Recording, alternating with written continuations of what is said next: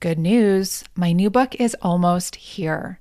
It's called Handbook for the Heartbroken, A Woman's Path from Devastation to Rebirth. And while it doesn't officially come out with Sounds True until May 7th, you can pre-order it now. And when you do, you'll receive up to $500 in additional gifts and resources to support you on your healing journey.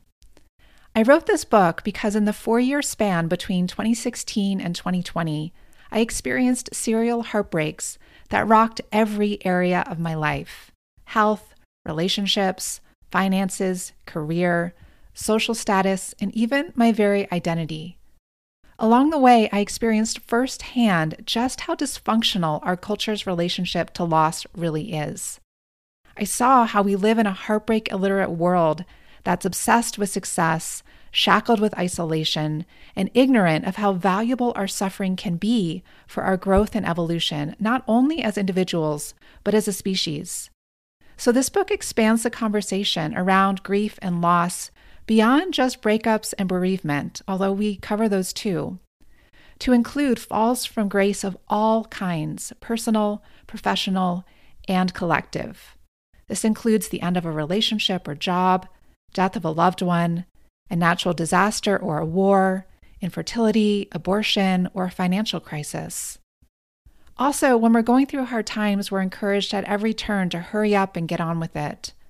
But by trying to power through these messier seasons of life, we're denying ourselves the very answers to our healing and growth. Whether you're experiencing hardship right now, or you know that you have past hurts that are holding you back and still need healing, this book will support you. Handbook for the Heartbroken will show you that it's only through fully turning toward your heartbreak with support, courage, and compassion that you can heal. Within the loving pages of this book, you'll have full permission to fall apart and slowly, organically find your way back to greater wholeness. I'm truly excited to share this with you.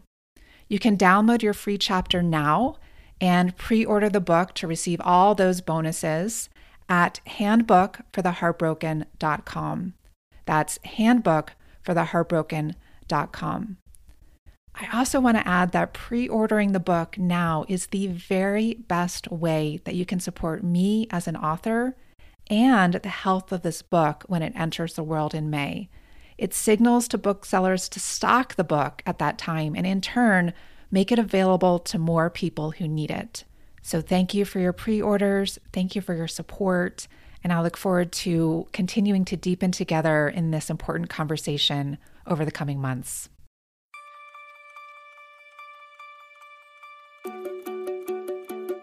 Hello, women. Welcome to She Talks, a space for you to come home to the wisdom and divinity within you, your she. I'm Sarah Von Stover, an author, spiritual teacher, and founder of the nonprofit Redemption Circle. This summer, I'm sharing a new series on the podcast called I Had an Abortion. Inspired by the isolation and suffering I experienced after my own abortion last year, this series aims to help alleviate the separation and silence that millions of women around the world experience after their abortions. This is a safe and sacred space for us to come together and have a healing, educational, and inspiring conversation around the most taboo topic on the planet, out in the light of day. I Had an Abortion is also a series to help raise funds for the nonprofit I founded called Redemption Circle, to change the way we view and treat women who have had abortions. Redemption Circle is a 501c3 and global movement to heal the stigma of abortion and create a support network that spans the world and empowers women to heal physically, emotionally, mentally, and spiritually after their abortions. Every dollar we receive goes towards building this vision, and you can donate for as little as the cost of a cup of coffee each month, just $5. Plus, it literally takes less than 2 minutes to donate. To do that, you can head over to patreon.com/redemption circle. That's Patreon, Patreon.com redemption circle. On that page, you can learn more about this vision, and you'll also see ways that you can get involved if you want to volunteer your time or your skills, or if you feel inspired to lead redemption circles in your home community, wherever you happen to be in the world.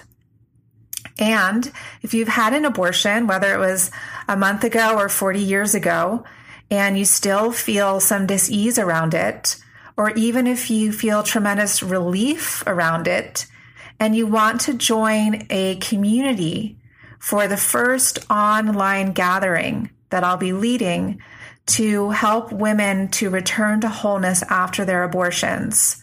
This will start in September. And as always, I'd love to have you. So to learn more about that or to sign up, to be notified when it opens, depending upon when you hear this, it may already be open. Go to thewayofthehappywoman.com/redemption. thewayofthehappywoman.com/redemption. Thank you for your support. As an African proverb says, when we pray, we need to move our feet. So by donating, this is how we can move our feet.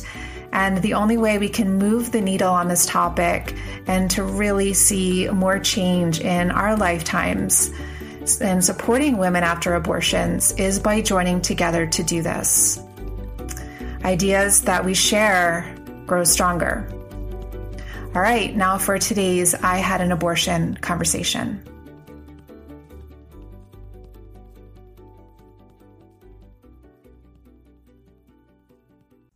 Hello, friends. I wanted to pop in before we dive into this conversation to give you a little bit of a background. And first, I want to acknowledge that I'm just getting over a very mild summer cold, so my voice might sound a little bit strange today. It feels like it sounds strange to me.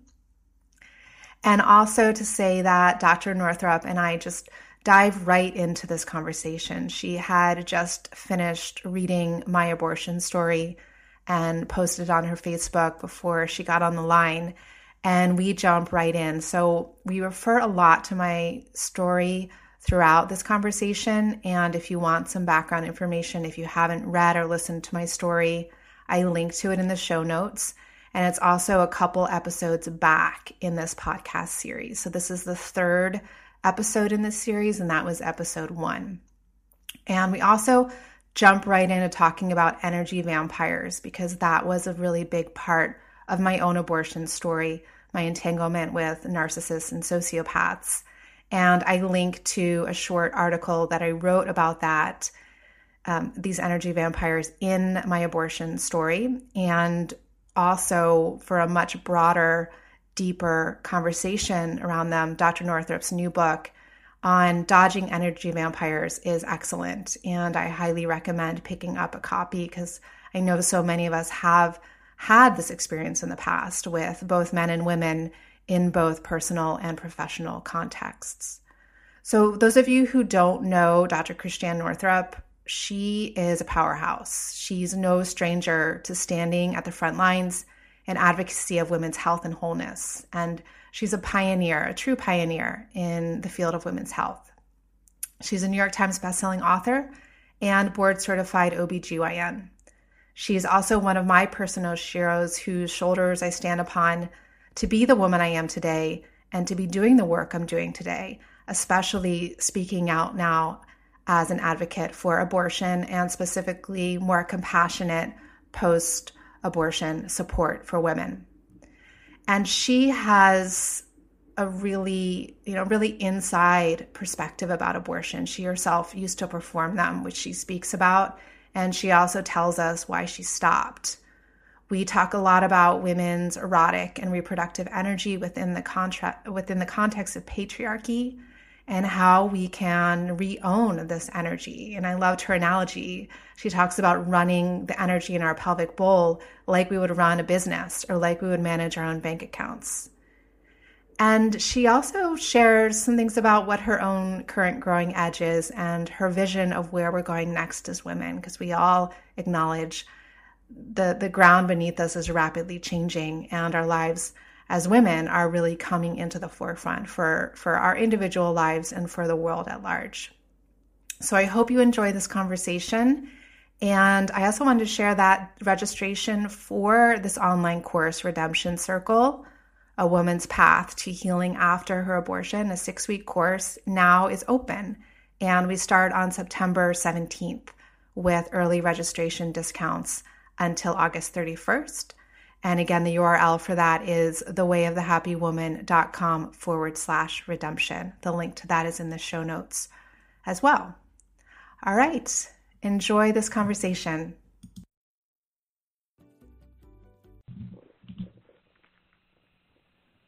All right. Welcome, Dr. Northrup. It's really wonderful to have you here. Thank you. And we always start our gatherings here, as I'm sure you're used to when gathering with women, with a little personal check-in. And can you share with our listeners today how you're doing at the levels of body, heart, and mind? Yes. I'm doing beautifully today at the level of body and mind.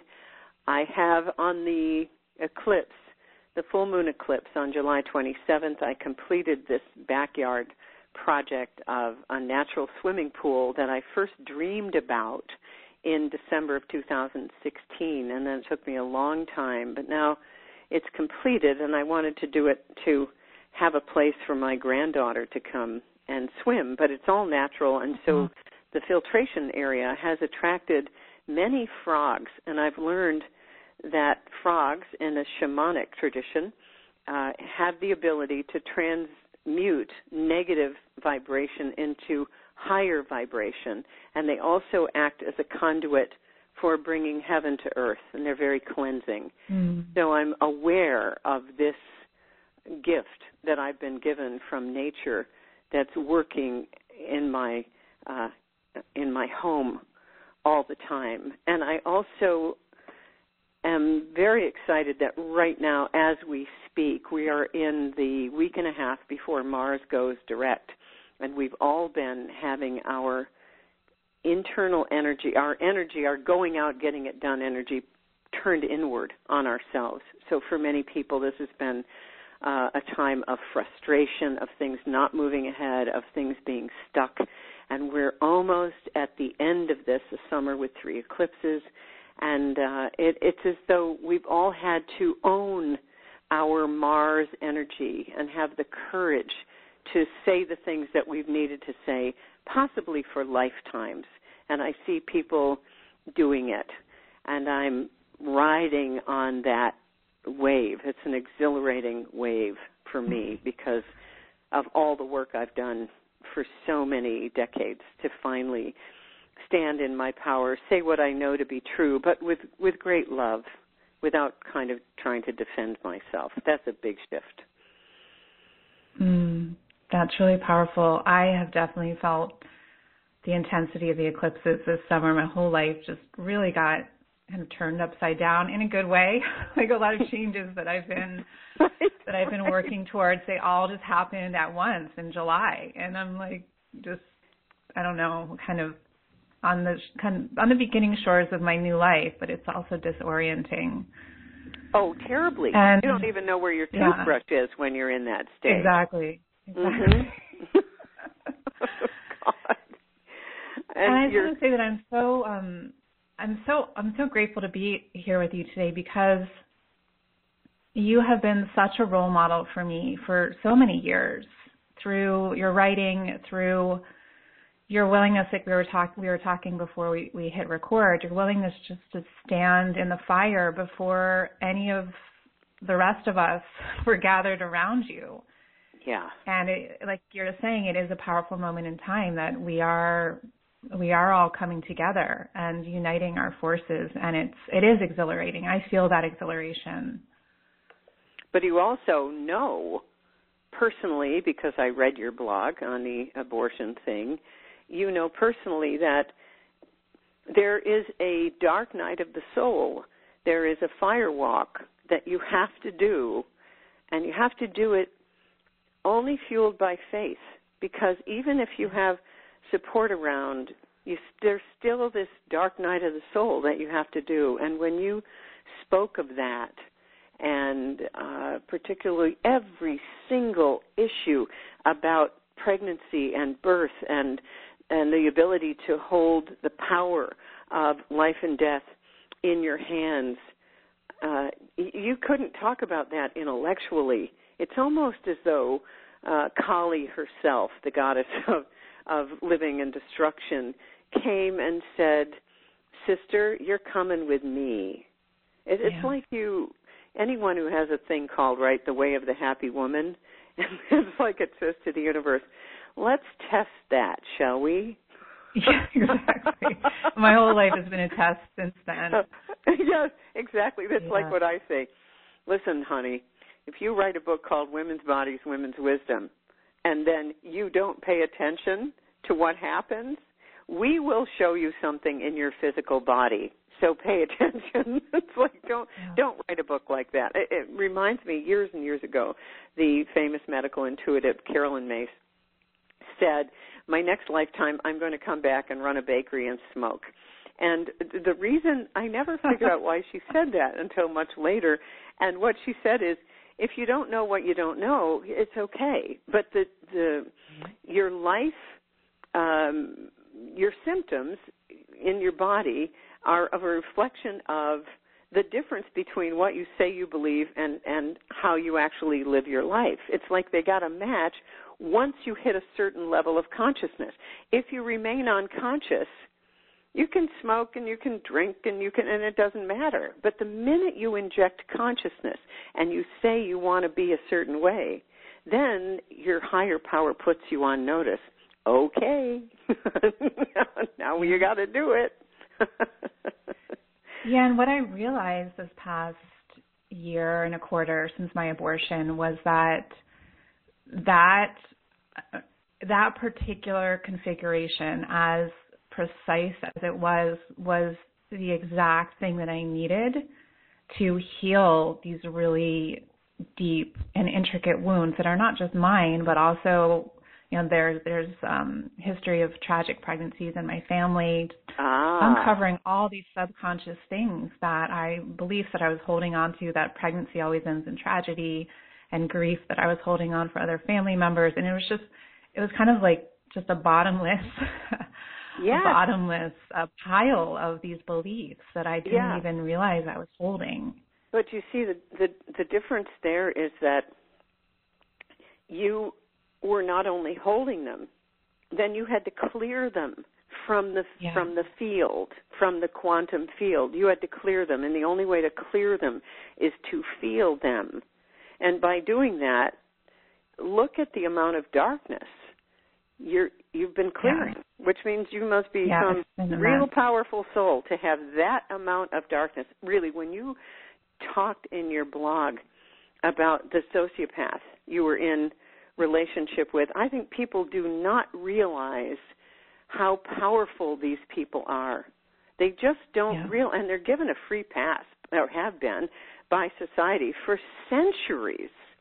And so you really wrestled with darkness there and came out on top. So congratulations on that. I mean, that was huge. Thank you. Yeah, I mean, it really did almost cost me my life. No question. No question. Yeah. And then you did it so clear-headedly. You know what's so interesting to me? You have this. You talk about that you got in touch with the soul of your son, who said, "I was never meant to be born. I came to you as a teacher. That's what I did." And you knew that. You knew it in your spirit. You knew it with your entire being. And now here's the part that's so difficult. You still had to go through all the grief of a pregnancy loss. Having that intellectual knowledge doesn't save us from having to go through our humanity. And I wish that weren't the case, but it is the case. It didn't save you. I mean, so here you are, and you know that you've got to, have the second trimester abortion and the whole thing. And then it's amazing to me that even with the meaning. You knew the meaning of this and still had to go through that incredible loss. Yeah. Yeah. God, it's true. But it's still that direction that I got from him and that I still get from him. Like, he's still with me very strongly, that whenever I feel shame or guilt or question myself, which happens from time to time, depending upon who I'm with or what's going on around me, he just reminds me, no, like, we did the right thing. This was what was meant to happen. Yes. You had some amazing support there. I did. And also some understanding of who you were dealing with, the father of this child, who you were actually dealing with, and that when you are in relationship with that person, then having a child with them, you're in relationship with them for the rest of your life. Yeah. Through the child. It doesn't go away.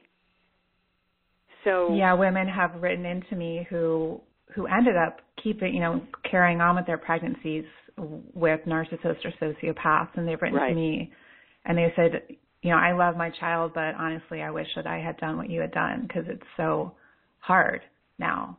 Yes. Boy, that takes courage too, to admit that. Yeah.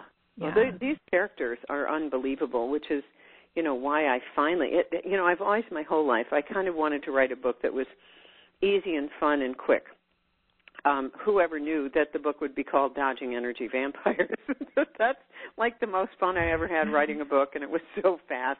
And I wrote the whole thing in less than a year, and it just poured out of me because of my own personal experience, but also finally putting some things together that I hadn't seen put together before. Your personal journey of doing yoga, teaching women spirituality, eating almost perfectly, and getting sicker and sicker and sicker. That's what I have seen over and over again, because when your energy is being drained, when you're constantly giving this person narcissistic supply, it doesn't matter what you're eating. It doesn't matter how much you're meditating or, none of that really matters. And, finally I was able to name something that I'd seen for decades and participated in my own life with various gurus and various spiritual teachers. And, when the Rajneesh Wild Wild Country Netflix thing came on, I was just transfixed. Like, wow. So was I. I know. And you know what? That isn't even as bad as it was. There's a whole series of YouTube videos that people had made. People died in the Indian ashram. There were broken bones from these things that he did, all kinds of things, many deaths, and then they would just burn the bodies. So nobody knew what was going on there. And then they changed his name to Osho, and the whole organization still exists, and they still make excuses like that was fine. So when people are asleep, they're asleep. Have you gotten any negative publicity from people? I haven't. Yeah, you see, Not that's yet, how times have changed. No, I don't think you're going to. Going to. Let's talk about that. What we were talking about before we started recording, how times have changed and what you've noticed in terms of this abortion really being the last frontier for us as women. Well, let me talk about my own experience doing abortions. I did abortions for years before they started killing abortion doctors. Because of the sanctity of life. An unborn fetus is sacred, but a doctor is not. And so I did abortions for years. And then what happened to me was two women in a row. One begged me to do the abortion. Now remember, we didn't have the mifepristone RU-486 at that time. So all of the abortions were suction and curettage, where you put in the laminaria, the piece of seaweed like you had. and you dilate the cervix, and then you come and suction out the contents. So that's what we had.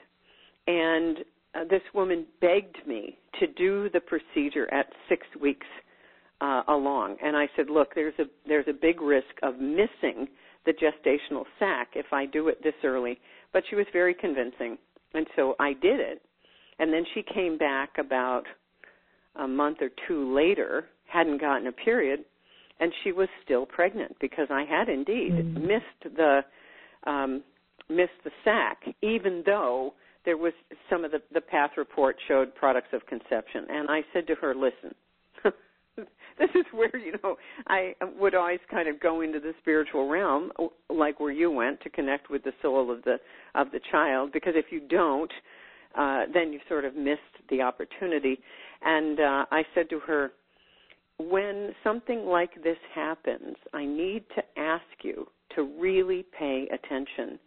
I have never had this happen in my entire medical training or practice. So when it happens, I have to think that maybe this baby needs to be here. And she said, oh, no, go ahead. Now, that time when I did the abortion, that felt like I was murdering something. That felt bad to me. Then there was the next one, and these happened like a month apart, where a woman who had 2 children, was 41, came in for an abortion. She said, look, we're out of car seats. I don't want to go back.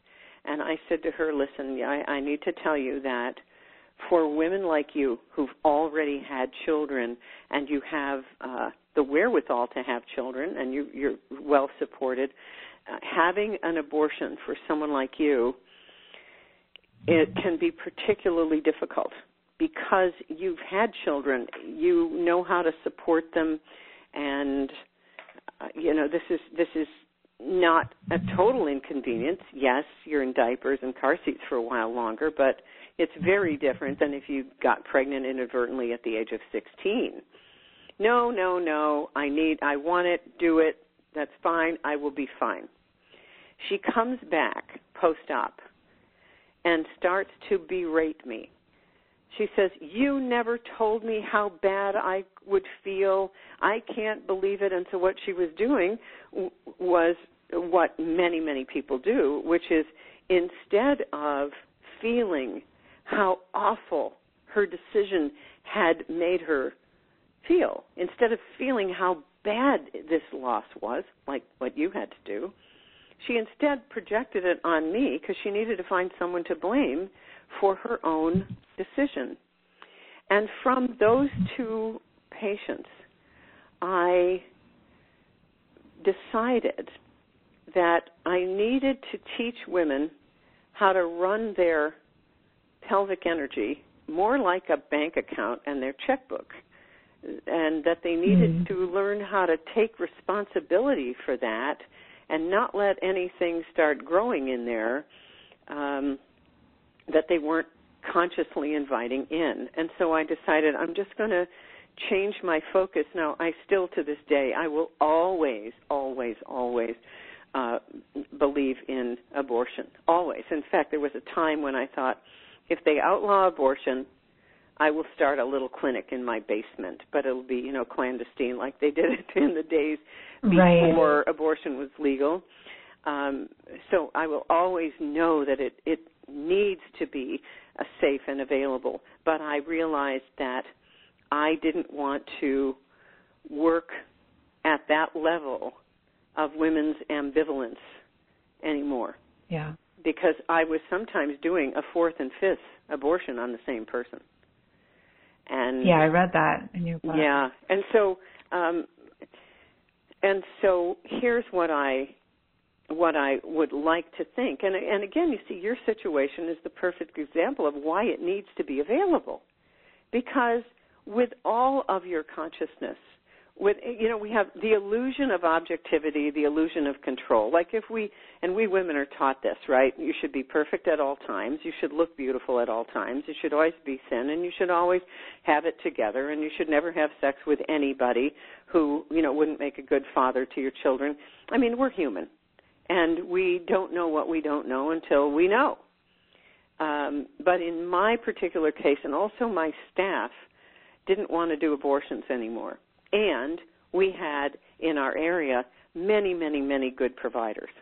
So it's not like I was the only one. And so I stopped doing abortions. Now I think that the medical abortion now, the mifepristone, is a wonderful option. Around the country now, you can have a Skype interview with a doctor and then just get the medication through the mail. I mean, if let's say abortion becomes outlawed, which I don't think it will, by the way, but if it does, we are so much further along in the medical ability to end a pregnancy than we ever were before. So there's going to be ways to do it. But, you know, what I would like to see always is for women to really run their sexuality like they do a business and be very clear. But again, your situation is one of those where this is what needed to happen from a soul level. And thank God you had abortion available to you. Yeah. Yeah. Can you speak more about running our sexuality like a bank account or like a business? Yeah. Think about the pelvis and the female erotic energy of the body as the generative place in our body. So this is the ultimate of the creative area in our bodies. It's the second chakra. It is the part of the body that is, it's wired in, its health is wired in by our relationship with money, sex, and power. And so we want to have as firm and functional pelvic bowl, or what Tammy Lynn Kent calls also the birthing field, as we possibly can. Now, we each inherit a certain legacy around our creativity, around our sexuality. And in patriarchy, what that has been for centuries is the mining of women's ovaries for the benefit of the patriarchal system. Audre Lorde, the black lesbian feminist who was the poet laureate of New York State, wrote in her book, she had a wonderful essay called The Erotic as Power. The Erotic as Power. So I think about the women's movement of the 70s and the power suit of the 80s, where women were taught that if you were interested in beauty, in femininity, in lipstick, in nail polish, in hair, makeup, and clothes, then you were a traitor to the movement. What did we do? We allowed the masculine principle to take us over and disown our own eros, our own erotic nature, life force. Eros is life force. Thanatos is death. Patriarchy has pretty much worshipped death. So a patriarchal society is a society that's either preparing for war or recovering from war. And women's erotic juice, or the feminine as it exists in men, has been used to fuel the life force enough so that you could get up and go back to war. And we've internalized that within ourselves. And so we have sex to be loved. We have children, as one of my friends who is both a doctor and a Baptist minister said at my daughter's blessing way ceremony before her marriage, she said, marriage is about property and progeny. Or patriarchy's been called the eroticized ownership of everything that is. And so we women have sourced our power through men or patriarchal power structures, which is, of course, the complaint of our black and brown sisters who are saying white women aligned with white male power structures on the backs of black women and brown women, all of which is true. So we have used our pelvic power, our generative, erotic pleasure centers for the good of others at our own expense. And that is why there's so much postpartum depression, and so many women are given antidepressants after having a baby. I mean, there are physical reasons. The baby is sucking out all your DHA from your brain, and there's all of that. But we have not been supported in flourishing on all levels, particularly the pelvic area. And my own body and my own past have been examples of this. I mean, I was working 80 hours a week and trying to nurse my first baby full time because I didn't have one single role model for a woman who had successfully had a career and children. Not one. And so I was trying to be a male. I was trying to do everything that the men did, only, and having to do it better than they would do it to get half the attention, and breastfeed my daughter exclusively. And I developed... Oh, my gosh. Yeah, I developed a breast abscess on the right side and tried to heal it myself because I knew that my colleagues would not be helpful. I didn't want to see any of them as a doctor because I didn't trust them. And so I treated myself, and then one day I knew I was in trouble. I went into the exam room, and I closed the door, put a 10 cc syringe in my right breast, drew out 10 cc's of pus, and said, I'm in trouble. I'm going to need help here. And I called a female resident. I said, who do I go to? And she told me the surgeon to go to who had 6 daughters. And I went to him that night and got operated on. And I had a breast abscess dissecting into my chest wall, which was the worst thing he'd seen in that area in 30 years of medical surgical practice. So I auto-amputated the lower half of my right breast as a result of my trying to fit into a patriarchal structure where the original sin of being born female is not redeemable by works. It's called what Mayor Chapman calls othering. We've been taught our whole lives to other, to pay attention to the other who has more power than we do. Our survival depended on othering. And I love that she came up with that word because what have we done in patriarchy? We've called othering relationship addiction, codependence, women who love too much. Are you kidding me? That's just called doing what you have to do to survive in patriarchy. So you have to other, like the servants on Downton Abbey. You know, you live and die by how well you can meet the needs of others.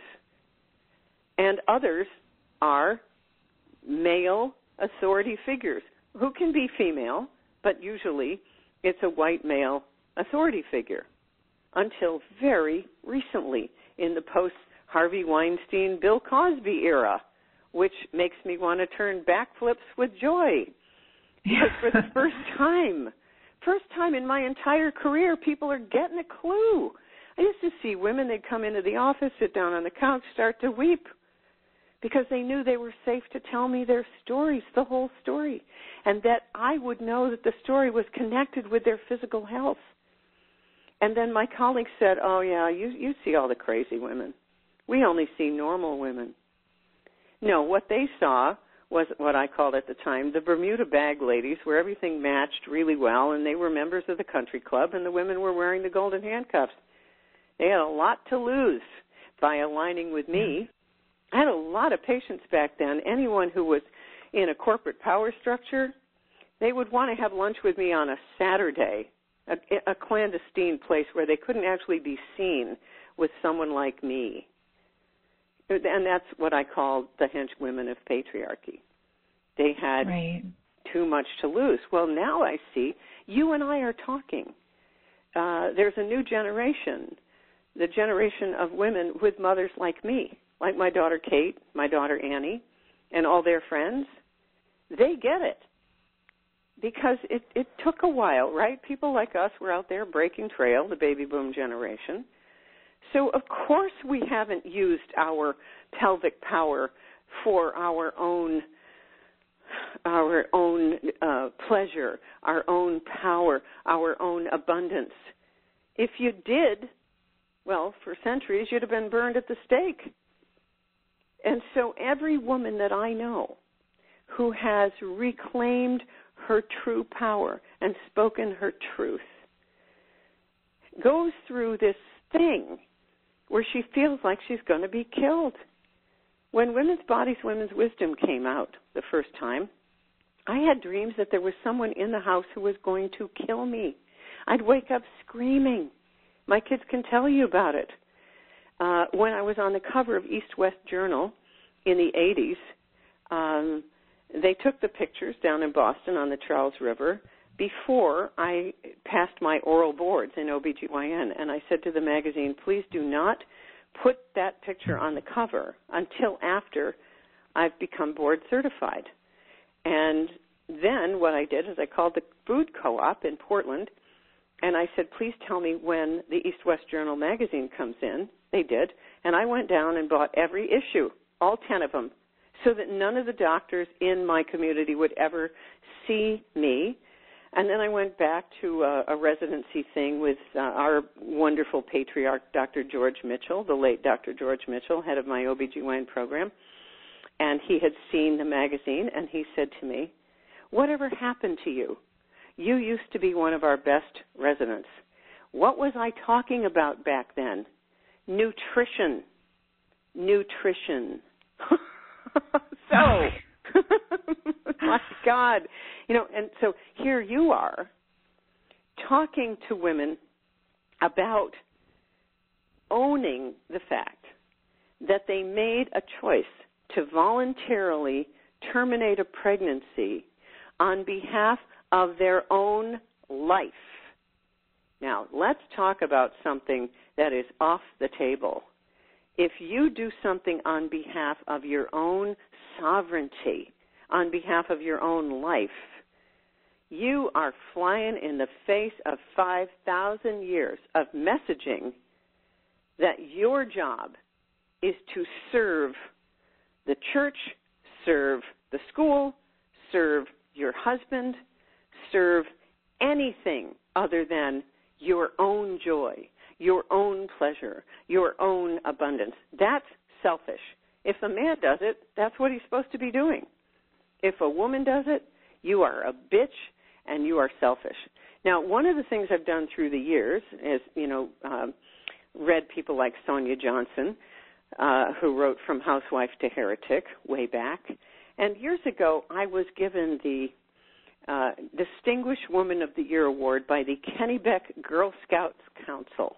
Every now and then something happens like this, and you go, wow, I don't think they know who they're dealing with. But anyway, I got the Distinguished Woman, and in my acceptance speech in Portland, Maine, I get up and I say, now, if you want to take some labels that stop women dead in their tracks, and you want to turn them around so they no longer have any power to stop you.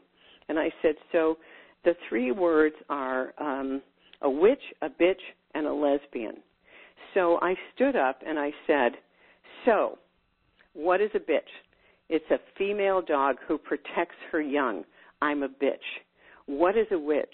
A witch is somebody who follows the ancient shamanic religion that the earth is sacred and that we owe the earth our respect so that we don't trash her. So I'm a witch. What is a lesbian? A woman who loves women. I'm a lesbian. I got a standing ovation at the Kennebec Girl Scout Council in the 1990s. Oh, my gosh. Yeah. So I think that, having the courage, it's the old, like you say, the Brene Brown. What is shame? Shame is the most painful emotion that we can ever feel as humans because shame says, I am a mistake.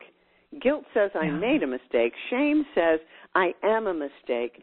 And it produces, the feeling of shame produces an inflammatory chemical throughout the body called IL-6. So it sort of feels like you're dying. And as Dr. Mario Martinez says in his wonderful book, Mind, Body, Code, all tribes try to keep their members in line with the same 3 archetypal wounds. And shame is one of them, abandonment is another one, and rejection. And so the healing field for shame, he points out, is honor. So when you're feeling ashamed, then you instantly feel where the shame is in your body, because that's how your tribe has kept you under control for centuries, to shame you, because for most of human history, if your tribe abandoned you, you died. You died. So you feel the shame in your body and where it lives.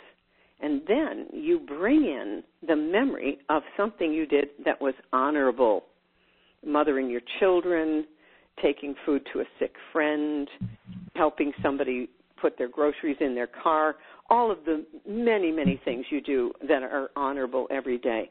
And you remember that episode of honoring and you keep going back and forth between the shame and the honor, until you have wiped out the shame imprint. And that's what you're doing with the I had an abortion movement and hashtag.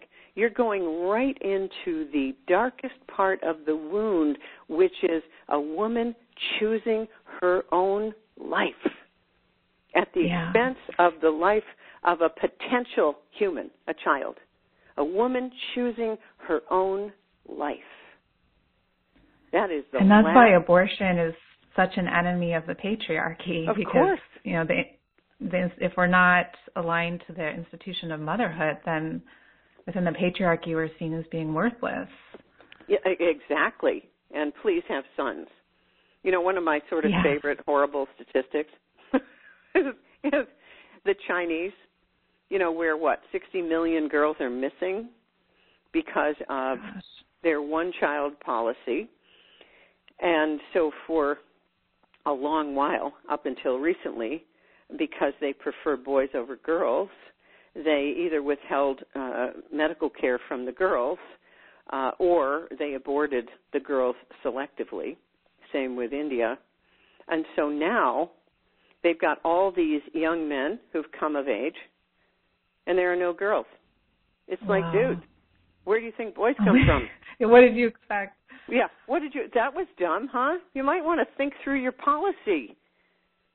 I mean, you know, so that's what we're transforming now.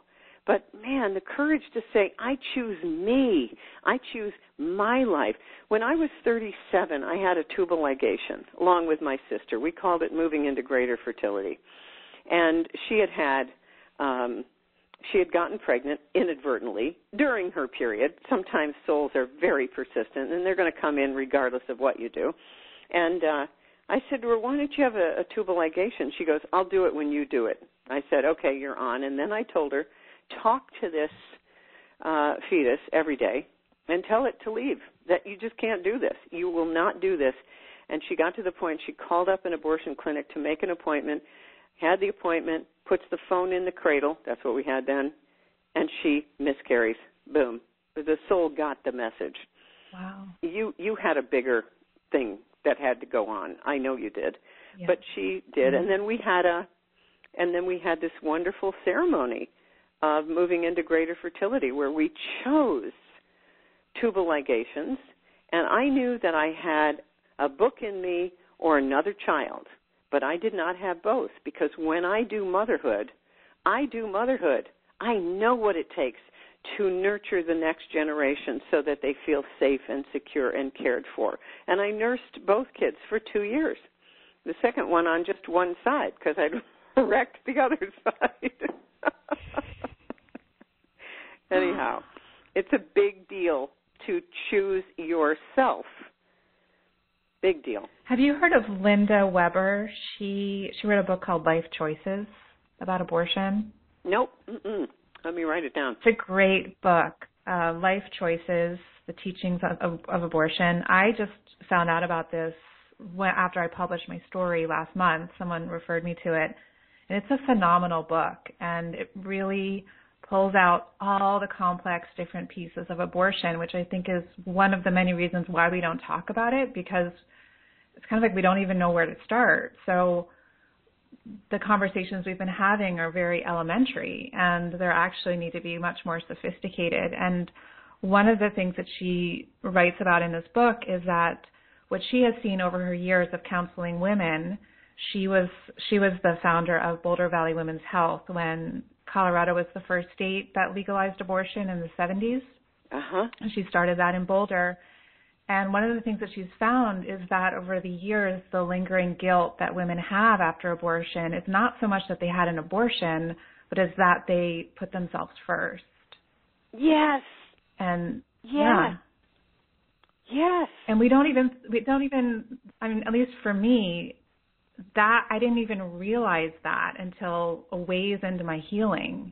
I was like, wow, I think for the first time in my life, I fully put myself first. Yeah. As an advocate to other women, you know, to be selfish, put your own oxygen mask on first. There was a way that I wasn't like fully owning that until I had my abortion. Right. That's right, because that is the crux of the matter. You know, patriarchy it's a servant system. It's based on a bunch of second-class citizens serving those who are higher up. And so when you do that, you know, you're sort of defying everything. And it relates to everything that happens with women. A friend of mine was talking about, you know, jealousy between women and how, you know, and he starts in, well, you know, women are like that. They have that jealousy thing. I go, listen, dude, let me give you a little sermonette on that one. That stems from patriarchy and men having the power. So women align with the male or the one that has power, and then they fight off their sisters because that's how they've been trained. But once you source with yourself, like I'm putting myself first, this is, you know, the old Mary Oliver, and I chose to save the only life I could save, right, which is my own. That is so frickin' radical. It's like Audre Lorde said, you know, she had breast cancer metastatic to the liver, and she was given 6 months to live, and she lived for 8 years. And she said, I have come to see that caring for myself is self-preservation, and that is an act of political warfare. I'll never forget reading that. It's like, whoa. Yeah, now, here's the thing. We all know, and this goes back to dodging energy vampires, that there are women who have character disorders, and they suck the living life out of the men or other women that they're in relationship with. They're narcissistic, borderline personality, whatever. And so we don't want to be like them. So what do? We kind of overshoot in the opposite direction. Oh, God, I don't want to be like her. I don't want to be like her. But, you know, 180 degrees from abnormal is not normal.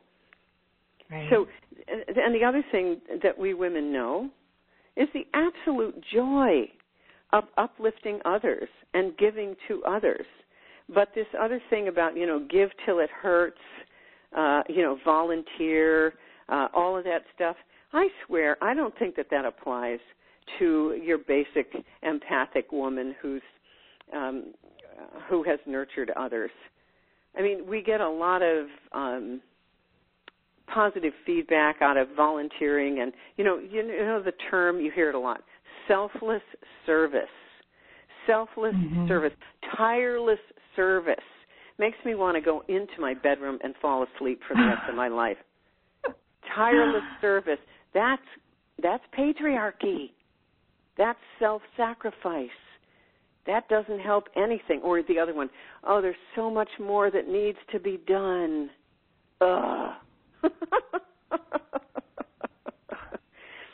Just little things to pay attention to, right? That hook you. Oh, yeah, I should be doing more. I really need to be doing more. There's such violence in that, violence against self. Yeah, now there are so many great examples of women making a great contribution, like yourself, and also taking really good care of themselves and honoring themselves and finding that, the dance between the two, because they're really the same thing. Yeah, they are. People say to me, well, are you traveling all the time and are you, like super busy? It's like, no. I just say no a lot. I'm not like, sundown to sunset. I'm not. There are times I just have to lie on my biomat and watch Netflix. Right. So you wrote in Women's Bodies, Women's Wisdom, which I was so, right after my abortion, I was just starved for some sort of like sophisticated spiritual conversation around abortion in any sort of literature or anywhere, and I just couldn't find it. And one day when I was laying in bed, I spent many days in bed. I thought during that time, I just thought of your book, Women's Bodies, Women's Wisdom, and I thought, I bet she has a section in there on abortion, but I just never noticed it before because it didn't apply to me. And I just devoured that section. Each time now that I reread it, and just rereading it again before our interview today, I found new pieces that I didn't notice before. But one of the things you wrote was, if every woman who ever had an abortion, or even 1/3 of them, were willing to speak about her experience, not in shame, but with honesty about where she was then, what she learned, and where she is now, this whole issue would heal a great deal faster. And obviously I agree with that, and that's why I shared my story. And like I shared with you earlier, the personality of Sarah did not want to share this story at all. No, but I know, not. From the larger perspective, we're here to self-actualize. The planet is here to self-actualize. And if one of us doesn't heal, we're all not going to heal. And this is one of the main wounds that needs healing. And I don't know what it's going to take for more women to step forward and to share their stories and to speak out about this. Because right now, when we're staying silent about it, and I understand why we're staying silent about it, we're actually perpetuating the problem at this point. Yeah, absolutely. But what I've found, if you think about the dictates of patriarchy, so in my practice for years, women would tell me about the abortions that they had, but they never wanted their mothers to know, their fathers to know, their husbands to know. I remember at St. Margaret's Hospital for Women, where I did a lot of my OB residency, when I ran the clinics there, men would call me, and this is back in the 70s. They'd call me and they would say, can you arrange, this is a Catholic hospital, Sisters of Mercy, can you arrange an abortion for my daughter? I don't believe in abortion, but this would ruin her life.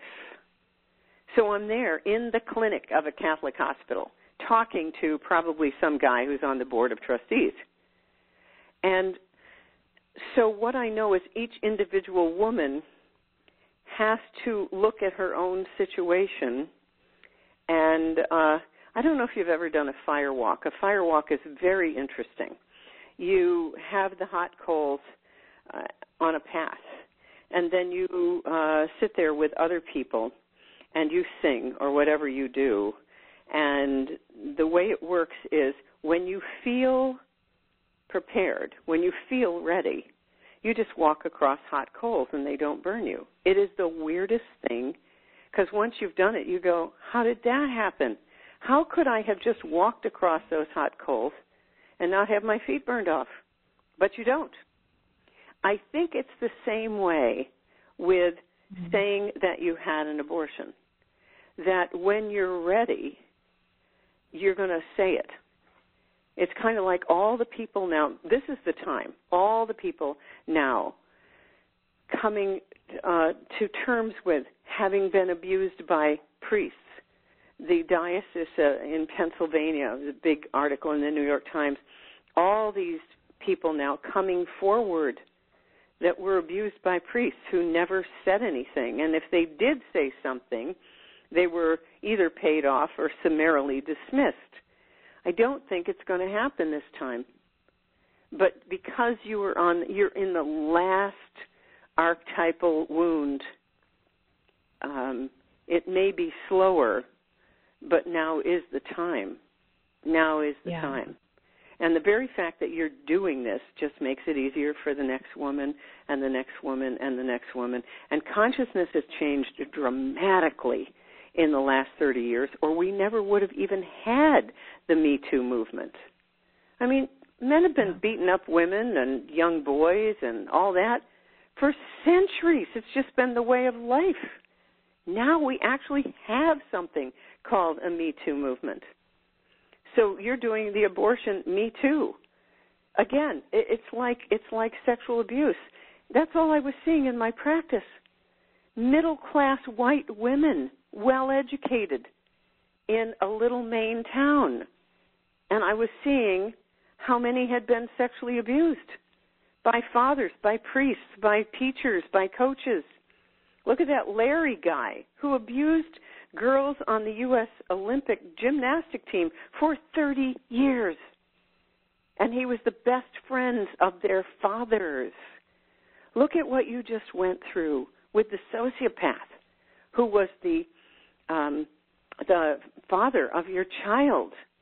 Charming. They're beyond belief. Yeah, people really look up to him. Of course they do. Yeah, they look up to him. He's living off narcissistic supply. When we start withdrawing that narcissistic supply from those charismatic people, the world changes and you reclaim your power. It's what Carolyn Mace calls the power behind our eyes, not the power in front of our eyes. And as the more you do it, the more emboldened you become. And it's like, was it Florida Maxwell? It says, when a woman tells the truth about her life, everything changes. That's power. That's the kind of power that we're now finally using and not giving away anymore. I've often said, I think by 10 years ago, I was pretty emboldened. And I said, well, they're not going to burn me at the stake this time. I've come too far. And also with the censorship on Facebook and, all of the stuff. All the stuff I really believe in, I don't actually put on social media except for vaccines, which I think everyone needs to know because the HPV vaccine, Gardasil, is actually creating sterility in 18-year-olds, and that's terrifying. But, mostly I just know we're in a new world now, and it's so exciting. So exciting. Where do you see us going next as women? You've always been such a visionary and really a woman ahead of her time. Oh, I see that I'm loving. I see this incredible sisterhood happening where women are banding together, doing beautiful things together, like your women's retreats, like my daughter Kate's Origin Collective, where we are uplifting each other. We're helping each other economically so that there are ways that you earn a living that replenish you, and that women are assisting other women and in ways that uplift men, kind of like Nick Kristof and Cheryl Woodon's book, Half the Sky, where they have gone around the world and said the dirty little secret of global poverty is that children are dying for want of a $5 mosquito net, and the father of that child is drinking away $5 every week at the local bar. But when women begin to run little cottage industries, the men come back because they're proud of what the women have done, and then their status in the community increases, and the whole planet is better as a result. So I see that happening everywhere. Do I see the last gasp of the old order? You bet I do. So let's be clear about that. The darkness is fighting for its life right now, and it's right out where you can see it. It's why everyone spends all their time complaining about Donald Trump. It's like, come on. Stop giving him your narcissistic supply and get on with it. One of the things about women that's so interesting, we are subversive by nature. We've had to be. I can remember my daughter Kate was in this thing called Junior Great Books in school here in Yarmouth Public School. And she came home and she told me she didn't want to be in that class anymore. And I said, why? And she said, the teacher's mean, and I want to get out of that class. And I thought, I know my kid. If she says the teacher's mean, the teacher's mean. So I'm going to write her a note to get out of the class. Well, her father, like most men, says, well, we should go in and have a conference with the teacher. We should talk to other parents. We should, all of which is true, by the way. But I don't care about that. I just want my kid to get out of a class. And so, her dad says, no, we're going to talk to the other parents. And she's in the bathroom crying. And I say to her after he goes to bed, don't worry, honey. I'll get you out of that class. And so I wrote her a note. She goes into school. I'm completely subversive.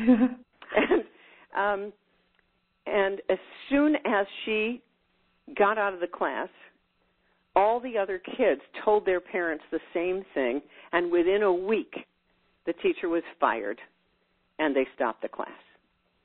Now, that's because I didn't go through the usual rules.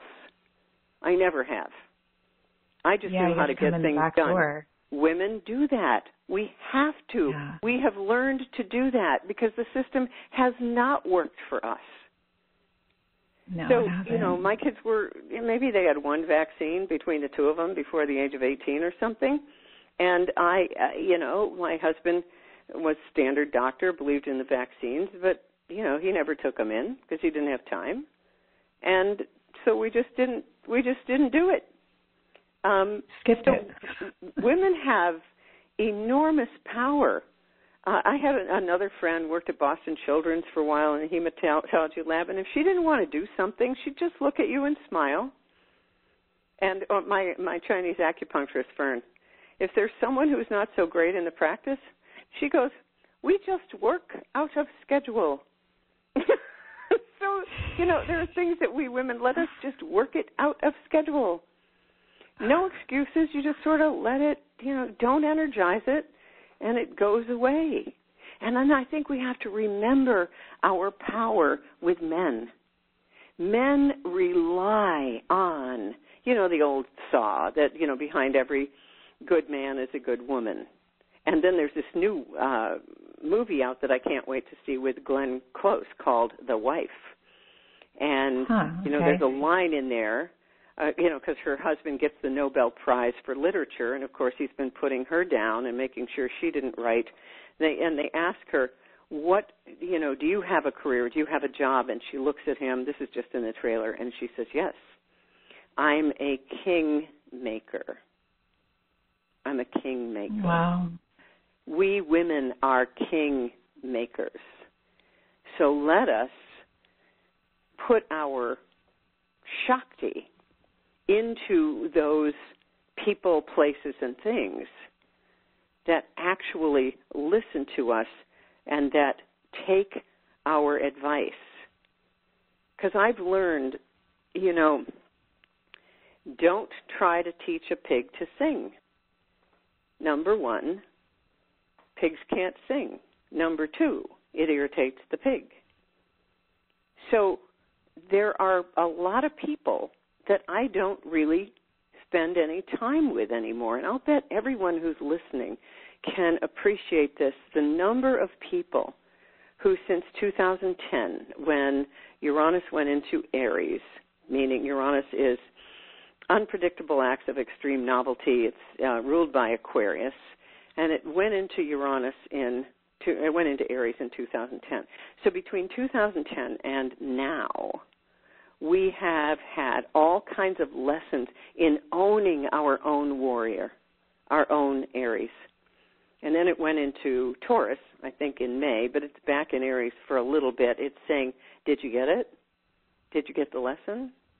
It's like we are being asked, as astrologer Ann Ortley says, we are scraping the bottom of the jar. Make sure that every last bit of personal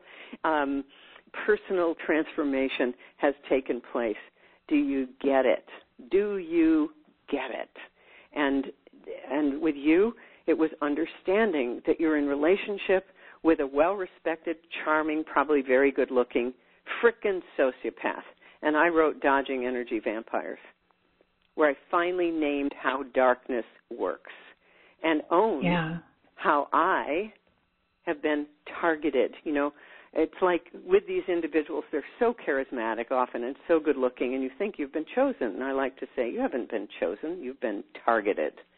And when we own our beauty, when we own our light, when we own all of it, then the world changes, and we've cut off the umbilical cord to the energy vampire. And make no mistake, we feel bad. Well, he needs love too. I sometimes got these things, people think, well, they need love too. Yeah, it's like, don't worry. They're going to find it in 5 minutes. For every one, there's 10 more women in line. You never have to worry. You divorce them, they'll be remarried in 15 minutes. And it's shocking to an empathetic, old soul empath. It's shocking. Oh, my God, he never really loved me. Nope, he didn't. Or she didn't. I'm so sorry. That is devastating. That was you projecting onto them. They were living off you. It's exactly the opposite of how it looks. Like what I said in the book, you go into Walmart and you see kind of a schlubbo woman with this really charismatic, good-looking, ripped man, and you think, what does he see in her? What you should be really asking is, when is she going to stop draining her energy toward him? Yeah, that's what needs to happen.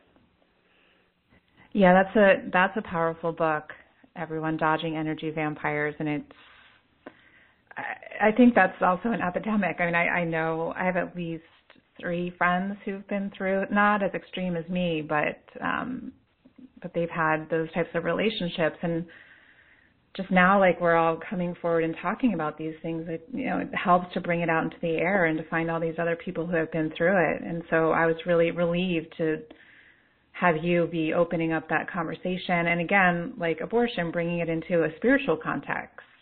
Oh, yeah. I mean, yeah. These are, without this kind of darkness, I'd never be who I am. I mean, I have really honed myself into quite a weapon of light by these people. You have. Because so now it's like, one final question with that is this weapon of light that you are, is what's the current growing edge that you're leaning into? The current growing edge is that I'm actually in a relationship with a man, with a real man who's not an energy vampire. And so the growing edge is to understand that the fight is over. I don't need to prove myself. I just need to be vulnerable and soft and feminine and not worry about it. And that here is a man who appreciates everything I stand for. Doesn't agree with all of it at all, but is always there appreciating me. So when I say things like, well, the way my defense is, like, well, yeah, I'm a quack, and all the rest of it, and he introduced me to his intelligentsia friends. Yeah, and I'm a witch and all that. And he says, why do you do that? You are head and shoulders above these people. Why do you do that? And it's like, wow. A successful scientist who actually embraces the way I think, it's kind of a miracle. It's a miracle. So I have to reflect it in the eyes of a man. I have to own who I am. Because I actually didn't think that there was a man like this on the planet. I mean, I know there are men like this, but not any that I've ever been attracted to. Yeah, Yeah, See, that's beautiful. The thing. Yeah, there are so few men that I've been attracted to in my life. So few. And so this is the growing edge, is to love and be loved personally. Yeah. Beautiful. Well, thank you so much for bringing your passion and your wisdom to us today, and for helping to move this conversation about abortion forward. It really means a lot to me. Thank you. And I'm sure so it does much. to everyone listening. Yeah, thank you for your courage. And any upcoming events or things that you want to share for women to check out right now that you're offering? Yeah, I'm launching my online course called The Fabulous Female Body. That will be coming very soon. And I did that for those who don't want to slog through an 800-page book called Women's Bodies, Women's Wisdom. And it's me teaching what every woman needs to know about everything that can go right with her body. So that's coming up, and you can learn about it on my website, drnorthrup.com. Great. All right. Thank you so much. And enjoy that natural swimming pool and the frogs. And my sounds frog. Really lovely. Thank you. All right. Okay. Take good care. Thanks.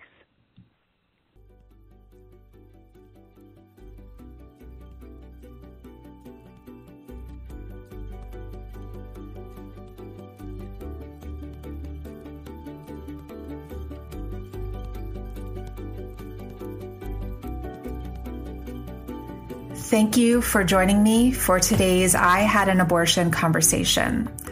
This is definitely the era of we, not the era of me. So I invite you to gather with me as a sisterhood in this global movement to heal the stigma of abortion and raise awareness and funds to create a visible, integrated, accessible post-abortion support network that spans the world. Just like women can go to 12-step programs and to get support after divorce or when they have cancer, we need these kinds of support groups for women after abortions that address all dimensions of our being: physical, emotional, mental, and spiritual. To contribute to help create this vision, please go to patreon.com/redemption circle. Every dollar helps to create this new reality for women who've had abortions to reclaim their voices, to heal through connection, and to once again feel valued and supported by their communities. So patreon.com/redemption circle. That's where you can learn more and donate. Thank you for your support. God bless you, and I'll see you next time.